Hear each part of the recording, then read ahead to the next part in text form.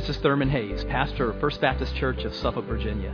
We want to welcome you to this message from our services at First Baptist. We're a congregation that is seeking to touch lives through the life-changing power of the gospel.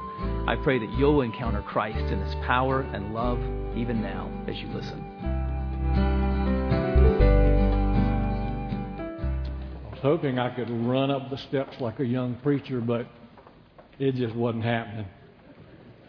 It sure is nice to be with you today and to have the opportunity to stand in for our pastor who is on vacation but is preaching this morning for Brother Don Davidson up in Northern Virginia. Don is away on a trip, maybe a missions trip. I'm not certain of that, but it's a great privilege and delight for me to be with you this morning. I want to mention a couple of things. I said these in the early service.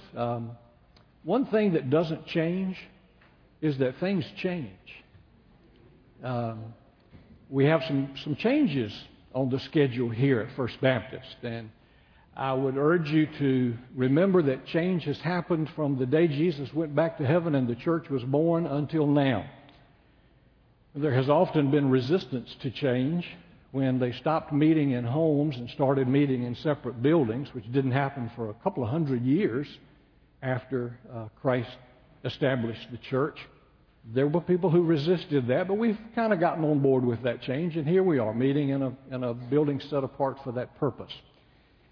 When they started singing outside of the Psalms, started actually having books with songs in them called hymn books, there were people who resisted that change and said, we've been singing out of the Psalms for hundreds of years. Why do we need to change it? But we got on board and we accepted the change and we moved along. We brought instruments into the church. In the early days, everything was a cappella. And when they brought the piano in out of the saloon and the ballroom, there were people who resisted that. Nonetheless, we got on board. We accepted the change. And, things become tradition to us that were not tradition early on. So keep that in mind as we move ahead for the future and make changes that are necessary and will be beneficial to our church as a family and to the community that we hope to reach with the gospel of Jesus Christ. One other little word aside from Luke 7, which I invite you to be turning to.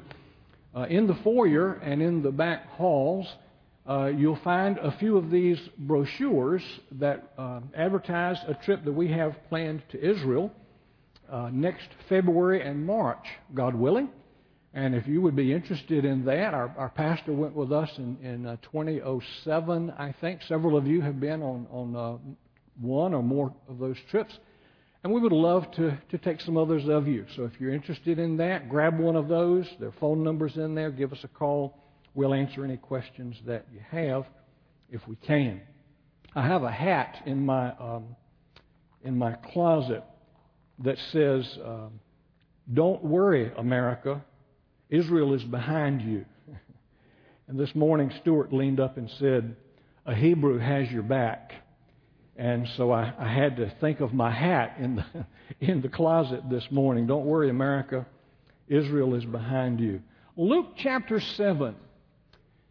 When we were in Israel back in June with about a dozen of you, 8 or 10 perhaps, one of the places we visited was Capernaum. That's where Luke chapter 7 begins, in verses 1 through 10 or so, where Jesus is there and he heals a man. And then he moves about 25 miles southwest to Nain, a little town where a funeral was taking place, and Jesus broke up the funeral and turned him around and raised the boy from the dead. And so things changed there. That was in verses 11 to 17. When we come to verse 18, we enter a new paragraph, and I can't tell you the location because I don't know where John the Baptist was imprisoned. Tradition says he was down off of the Dead Sea at a place called Machaerus. But the Bible doesn't say, so I can't be certain in declaring to you where he was this morning. But John the Baptist is locked up. He's in prison. And he gets this report. Verse 17 of Luke 7 records for us that these things that Jesus did were reported all around. And verse 18 tells us that the disciples of John the Baptist carried the report of the things that Jesus was doing, the miracle from verses 1 to 10 of healing the man, the miracle in verses 11 to 17 of raising the man, the boy from the dead. And so they bring that report to Jesus, or to John the Baptist rather, of Jesus. And so when we get into our paragraph, verses 18 to 23 this morning, we find John the Baptist locked up, troubled, questioning, but handling it well. And that's how I want to challenge us today. That when we have our down times, when we have our struggles, when we have our difficulties, and we have them, do we not? I mean, they come in life, and you can't duck them, you can't dodge them. They're a part of the human experience. And when they come, we need to handle them well.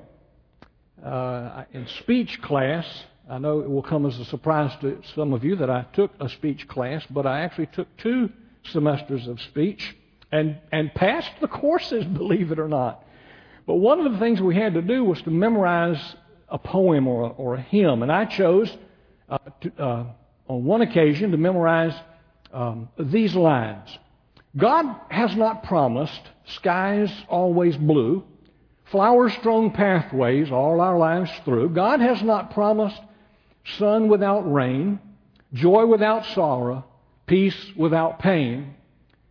But God has promised strength for the day, rest for the weary and light for the way, grace for the trials, help from above, unfailing sympathy, and undying love. And that's exactly what we see Jesus giving to John the Baptist when John the Baptist was in a low point, perhaps the lowest point of his life, and began to have some questions. He began to have some struggles. And I appreciate that John was honest and open and shared his struggles and looked for help. I want to give you a general challenge this morning, and that is this. We must not measure God's love and grace by our worst circumstances. Do you tend to do that sometimes? I think perhaps I do. And when I'm flying high and riding up on top, I put the measuring tape away. God is good, and everything is rosy. But boy, when we plummet, when we plunge, when we get in a low point, it's real easy to pull that measuring tape back out, to grab that thermometer, that barometer, and try to find out what's going on, what's God doing with me. And I want to challenge you that when you're having a difficult time, do not use that time as a measure of God's love and grace for you. And we'll say more about that as the morning goes on. What I'd like you to do now is look with me at verses 18 to 20 of our very short paragraph and think about this season of discouragement. The season of discouragement that John was having. And the disciples of John reported to him about all these things. All what things? The miracles that Jesus was performing. Summoning 2 of his disciples, John sent them to the Lord, saying, "Are you," if you mark your Bibles, underline that word, "you." Maybe put a little exclamation mark behind it. Perhaps use a highlighter if that's what you do. It is an emphasized word in this verse grammatically. Are you the expected one, the one who is to come, or do we look for someone else? And when the men had come to him, that is to Jesus, they said, and if your version does a good job of translating, it will be identical, word for word, letter for letter, punctuation mark for punctuation mark, what John said to say. They were accurate messengers. Look at it. John the Baptist has sent us to you, saying, and here's the quote, "Are you the expected one? Or do we look for someone else?"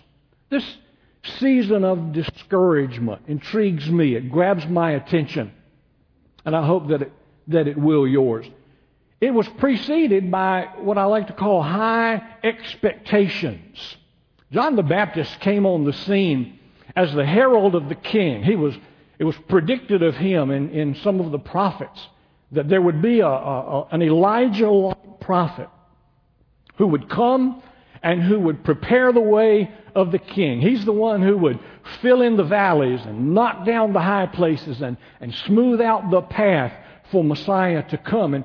And so here's John the Baptist, the most popular preacher in Israel at the time, baptizing in the Jordan River. And Jesus shows up on the ridge, and John looks up and sees him, and God says to John, "That's him. That's the one."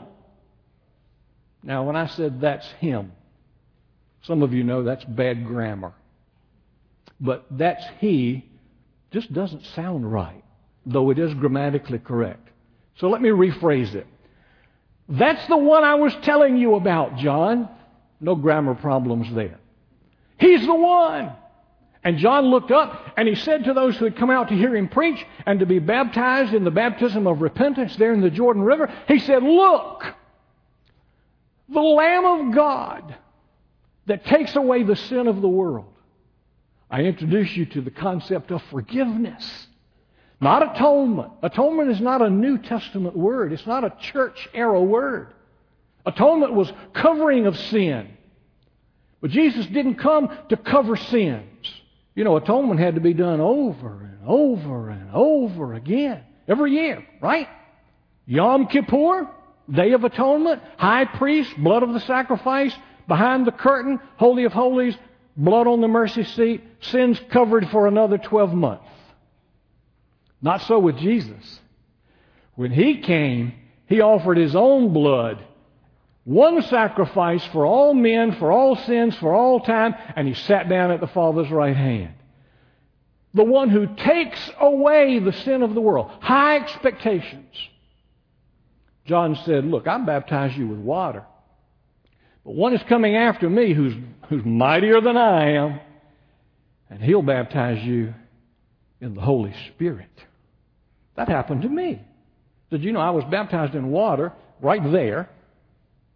By the way, there was a time when people were baptized in rivers, flowing water, like Jesus was.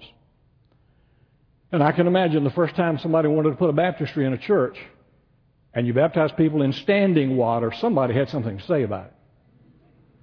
But I was baptized up there, and I didn't mind. It was okay. I've been baptized in the Jordan River, too, by the way. And if you come go with us to Israel, I'll baptize you in the Jordan River.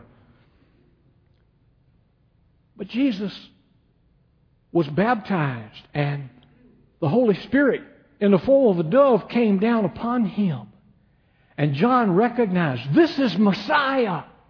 This is God's Son. This is the one who baptizes in the Spirit. And then John said, and he was the most popular preacher in Israel.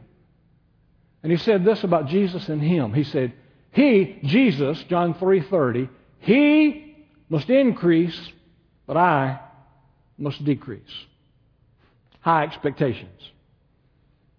I find it interesting that when John decreased, he had problems. He had questions. And you know what we do too? You and I, we sometimes ask God, why? What are you doing? And I think it's okay to do that. Be honest in your struggle. John certainly was. He had high expectations. And then he had this humbling experience. Now, I tell you why John had a humbling experience. First of all, he was not a 21st century preacher. Now, thank God for some 21st century preachers who preach the truth, who talk about sin, who talk about the fact that sinners are lost and headed for hell apart from the grace of God in Christ. Thank God for pastors like that, like our pastor and our pastors. But there are a lot of 21st century preachers who don't talk about hell, who don't talk about sin. They talk about positive things. They've taken Norman Vincent Peale and given him a new spin and a shot of steroids and jacked him up. And everything's rosy and everything's good. And boy, has God got a good plan for you. And everything's going to be okay. Especially if you send money to their ministry. Then you'll really fly high. Or somebody will. No, John the Baptist cried out against sin, and he told Herod, it's not right for you to be sleeping with your brother's wife. And the result of that was John got locked up and eventually got beheaded. So he had high expectations, he had a humbling experience, and he had an honest inquiry. He called these two men to him. The report came. He heard the report. He didn't immediately send two men. They must have gone away. He sits in his jail cell and he thinks about what's going on. Jesus is the Messiah. I said so. He's here. He's working miracles. Why am I in prison? If He is the coming one, why is this my lot? And so he sent for two of his disciples, and they came, and he sent them to Jesus with an honest inquiry. I admire John. I admire that he had the courage, the gut-level honesty to say, I'm confused. I have some doubts. Help me, Jesus. Brother Andy told me that in the morning service, when we came to this part of the message, he thought about that man to whom Jesus said, if you believe, all things are possible to him who believes. And that man said, Lord, I believe, but help my unbelief. And so here's John saying, I believe, but help my lack of faith. Strengthen me in my faith and chase away my doubts. And you and I have to be honest to do that. We have to have people in our lives that we can be honest with. Husbands and wives should have that kind of relationship. Perhaps siblings should have that kind of relationship. It's not a bad idea to go outside the family and have a small group, an accountability group. A couple of 3 months ago, May it was, 3 months ago now, I and two other friends celebrated 20 years of accountability group. 3 of us meeting about once a week for 20 years. I think that's around 1,000 times we've sat down, opened the Word of God, prayed together, and talked about life, and sometimes shared hard things with each other, knowing that everything we say will stay in that group. We will pray about it. We will encourage each other. We will not go out and talk about it. And here I am talking about it, but no details. Not a bad idea. I recommend that to you. Ladies with ladies. Men with men. Don't go that other route. We've been studying in Sunday school a fellow who went the other route, you know. Somebody said, where did Solomon get all those wives? I said, well, God gave him the first one. Satan gave him the next 999. Be careful. Men meet with men. Ladies meet with ladies. Always a good idea. So here we have this honest inquiry. Alexander Maclaren of Manchester, England, of a previous century, actually 2 centuries ago now, Alexander Maclaren wrote this: John's reeling faith stretched out a hand to Jesus and sought to steady itself thereby. When your faith reels, R-E-E-L-S, when your faith staggers, reach out and grab a hold of something solid, and that something is someone, and His name is Jesus. The season of discouragement. Move with me into verse 21. At that very time, that very hour, He, Jesus, cured many people of diseases and afflictions and evil spirits, and He gave the gift of seeing. He granted sight to many who were blind. They asked Jesus a question. His answer was not in words. Sometimes the best answers are not in words. Sometimes a hug, a squeeze of the hand, just your presence is a good response sometimes. But Jesus gave His signs of deity. Now we're going to have a little overlap here in this paragraph and the next paragraph, but you're a bright group. You'll figure out what is what. And first of all, I want you to notice with me that the miracle report that came to John was what caused him to struggle. And so what was Jesus' answer to John's struggle? More miracles. a miracle report to John. First of all, he sensed John's need. He saw that John was momentarily wavering. We do that, you know. And nobody knows it better than Jesus about us. He never experienced it. But He knows it about us. He has walked a mile in our shoes. He has lived in our skin. And He understands that we who are mortal and frail, have a sinful nature, that we're going to have struggles. And He sensed John's need. By the way, you'll have a great ministry in life if you'll be looking for people with needs. You'll always have a congregation if you preach to people with broken hearts, my mentor used to say. I want a show of hands this morning. How many of you, since you became a child of God through faith in Jesus Christ, have not had a struggle? Let me see your hands. Wonderful. I'm in the right church. I'm preaching this message to the right people because you all understand what John was going through. You understand struggles, and Jesus sensed John's need. The next thing Jesus did was to scripturally act. Now, what do I mean by that?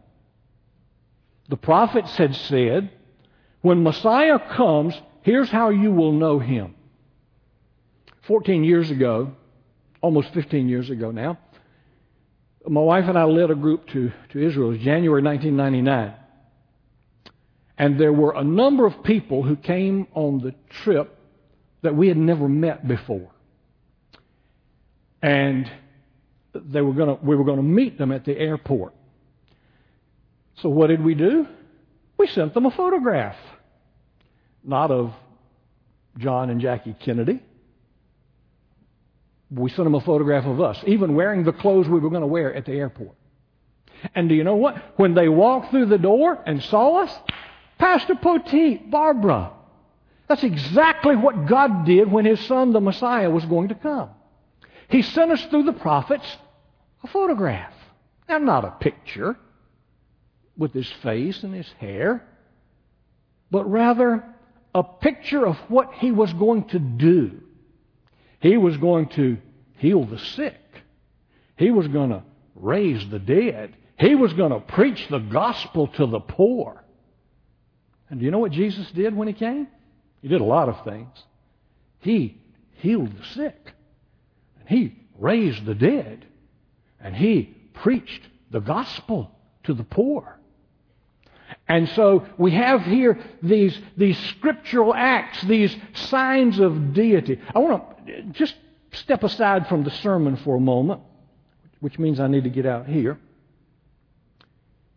There's a lot of talk in Christendom today about miracles. You can have a miracle. Expect a miracle. Make a donation to our ministry and get a miracle. I'm not talking about our ministry. If a fellow tells you on TV, you send $1,000 to my ministry and God will make you rich. He said, yeah, but I'm making you rich by sending you $1,000. Can I tell you that that's not what miracles were about? Miracles weren't about raising money. Miracles weren't about enriching people and ministries. The primary purpose of miracles in the Word of God from beginning to end was always credentials for the man of God with the message of God. I illustrate 3 great waves of miracles in the Bible. You're good Bible students. You know who they were. Moses and Joshua, Elijah and Elisha, Jesus and the disciples, the apostles. Now, there were other random miracles like Shadrach, Meshach, and Abednego surviving the fiery furnace, and Daniel surviving the lion's den, and so forth.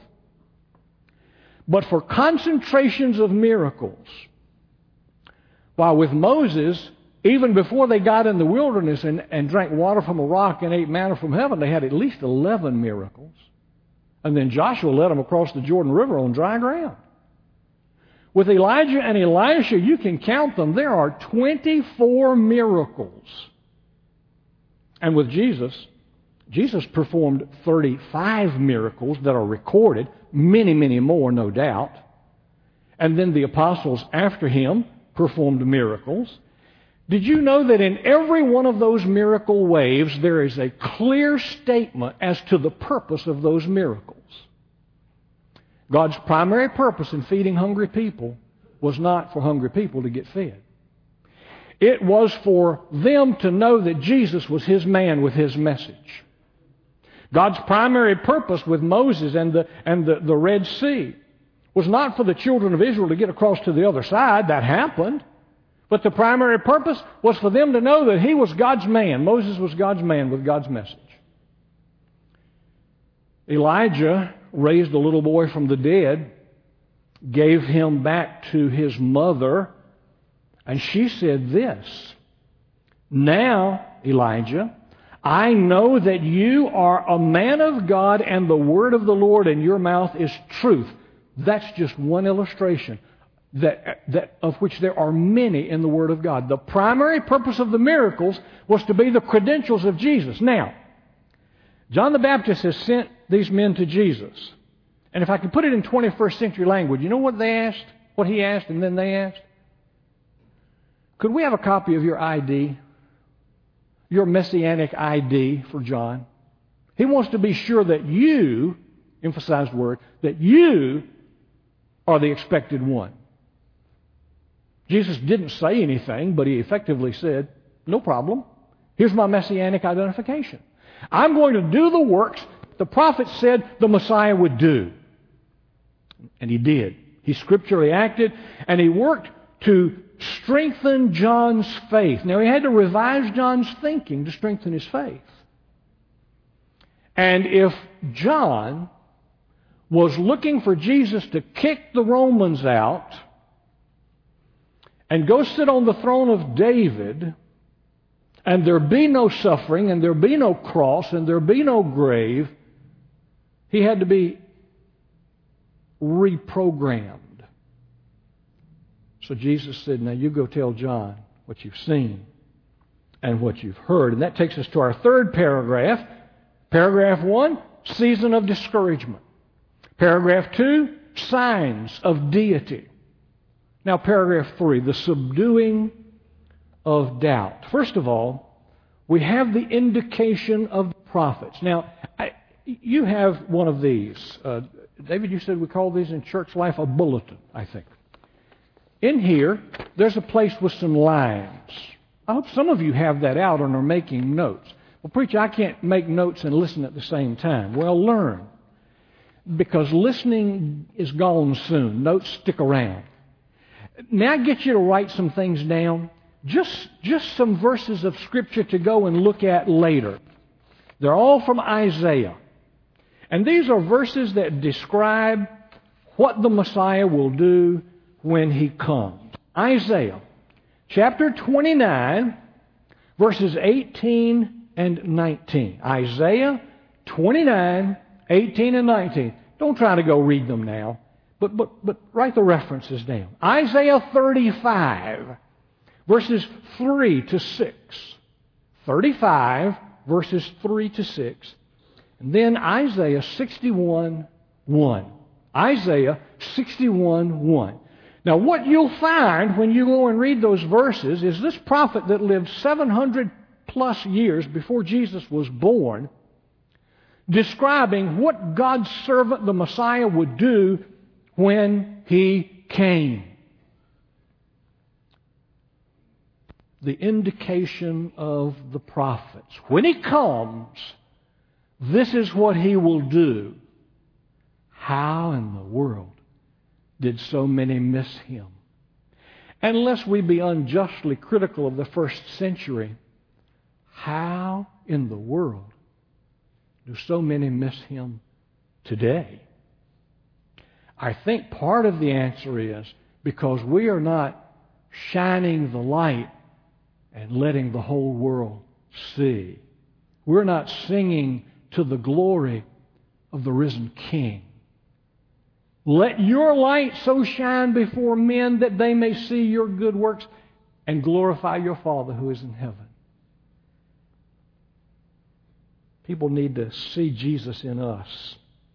The indication of the prophets. The subduing of doubt continues.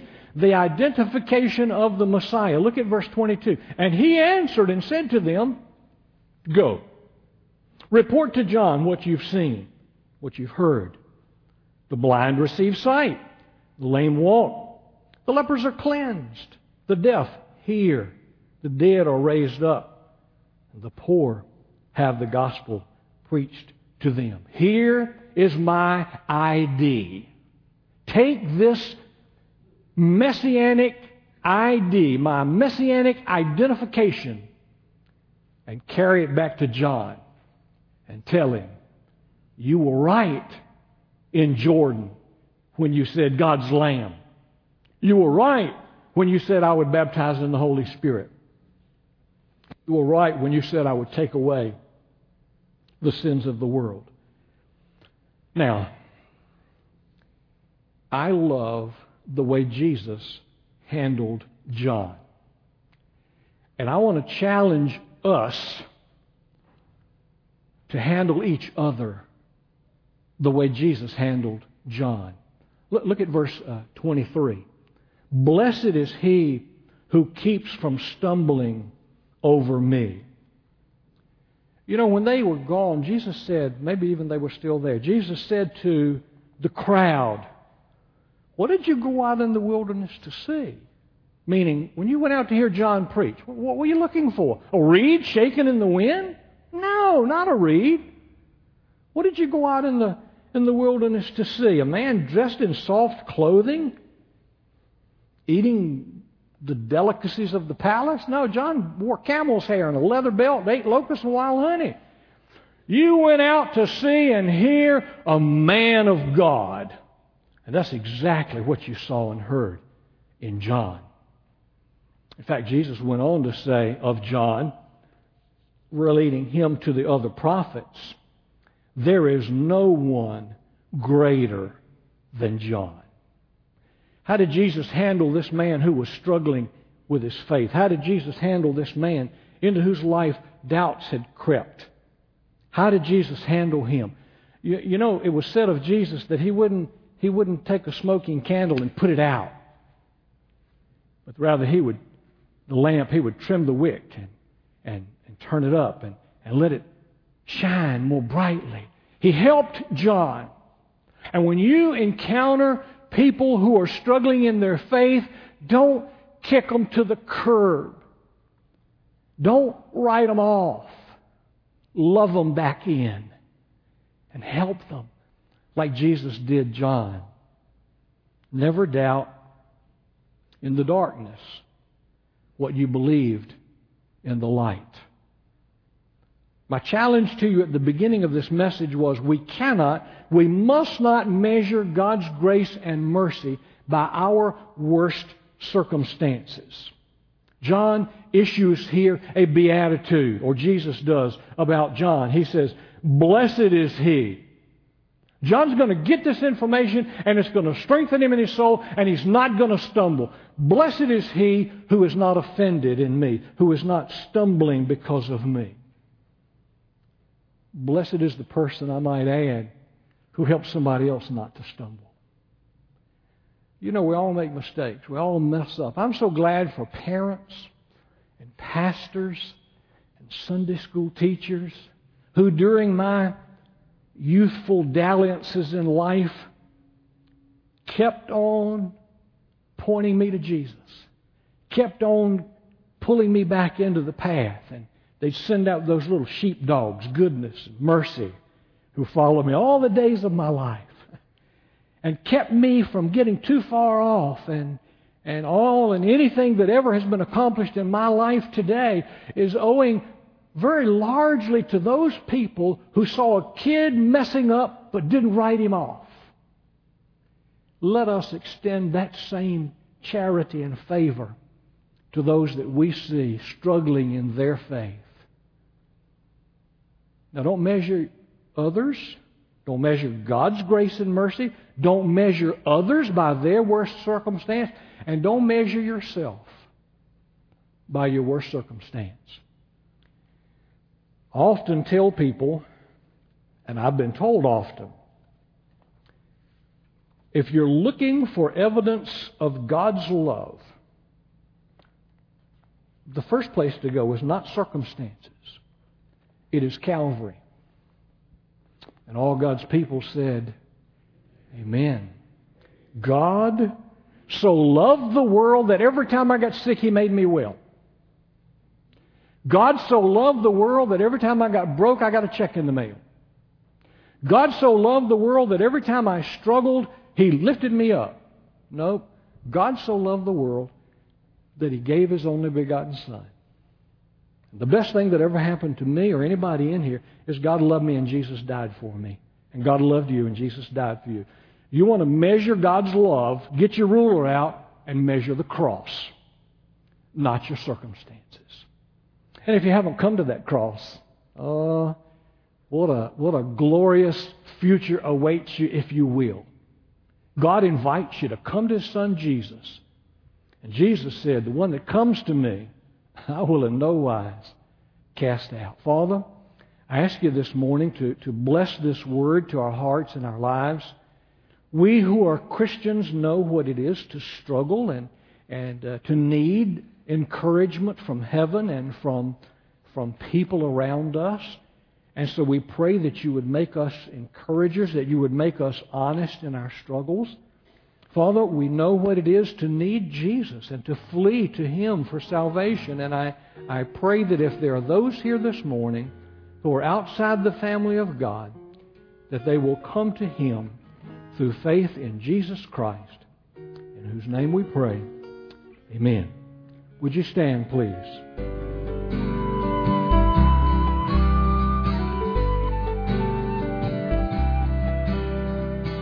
I hope you've been blessed by this message. Christ is the answer for every need, now and for all eternity. As someone once said, Jesus plus nothing equals everything, and everything minus Jesus equals nothing.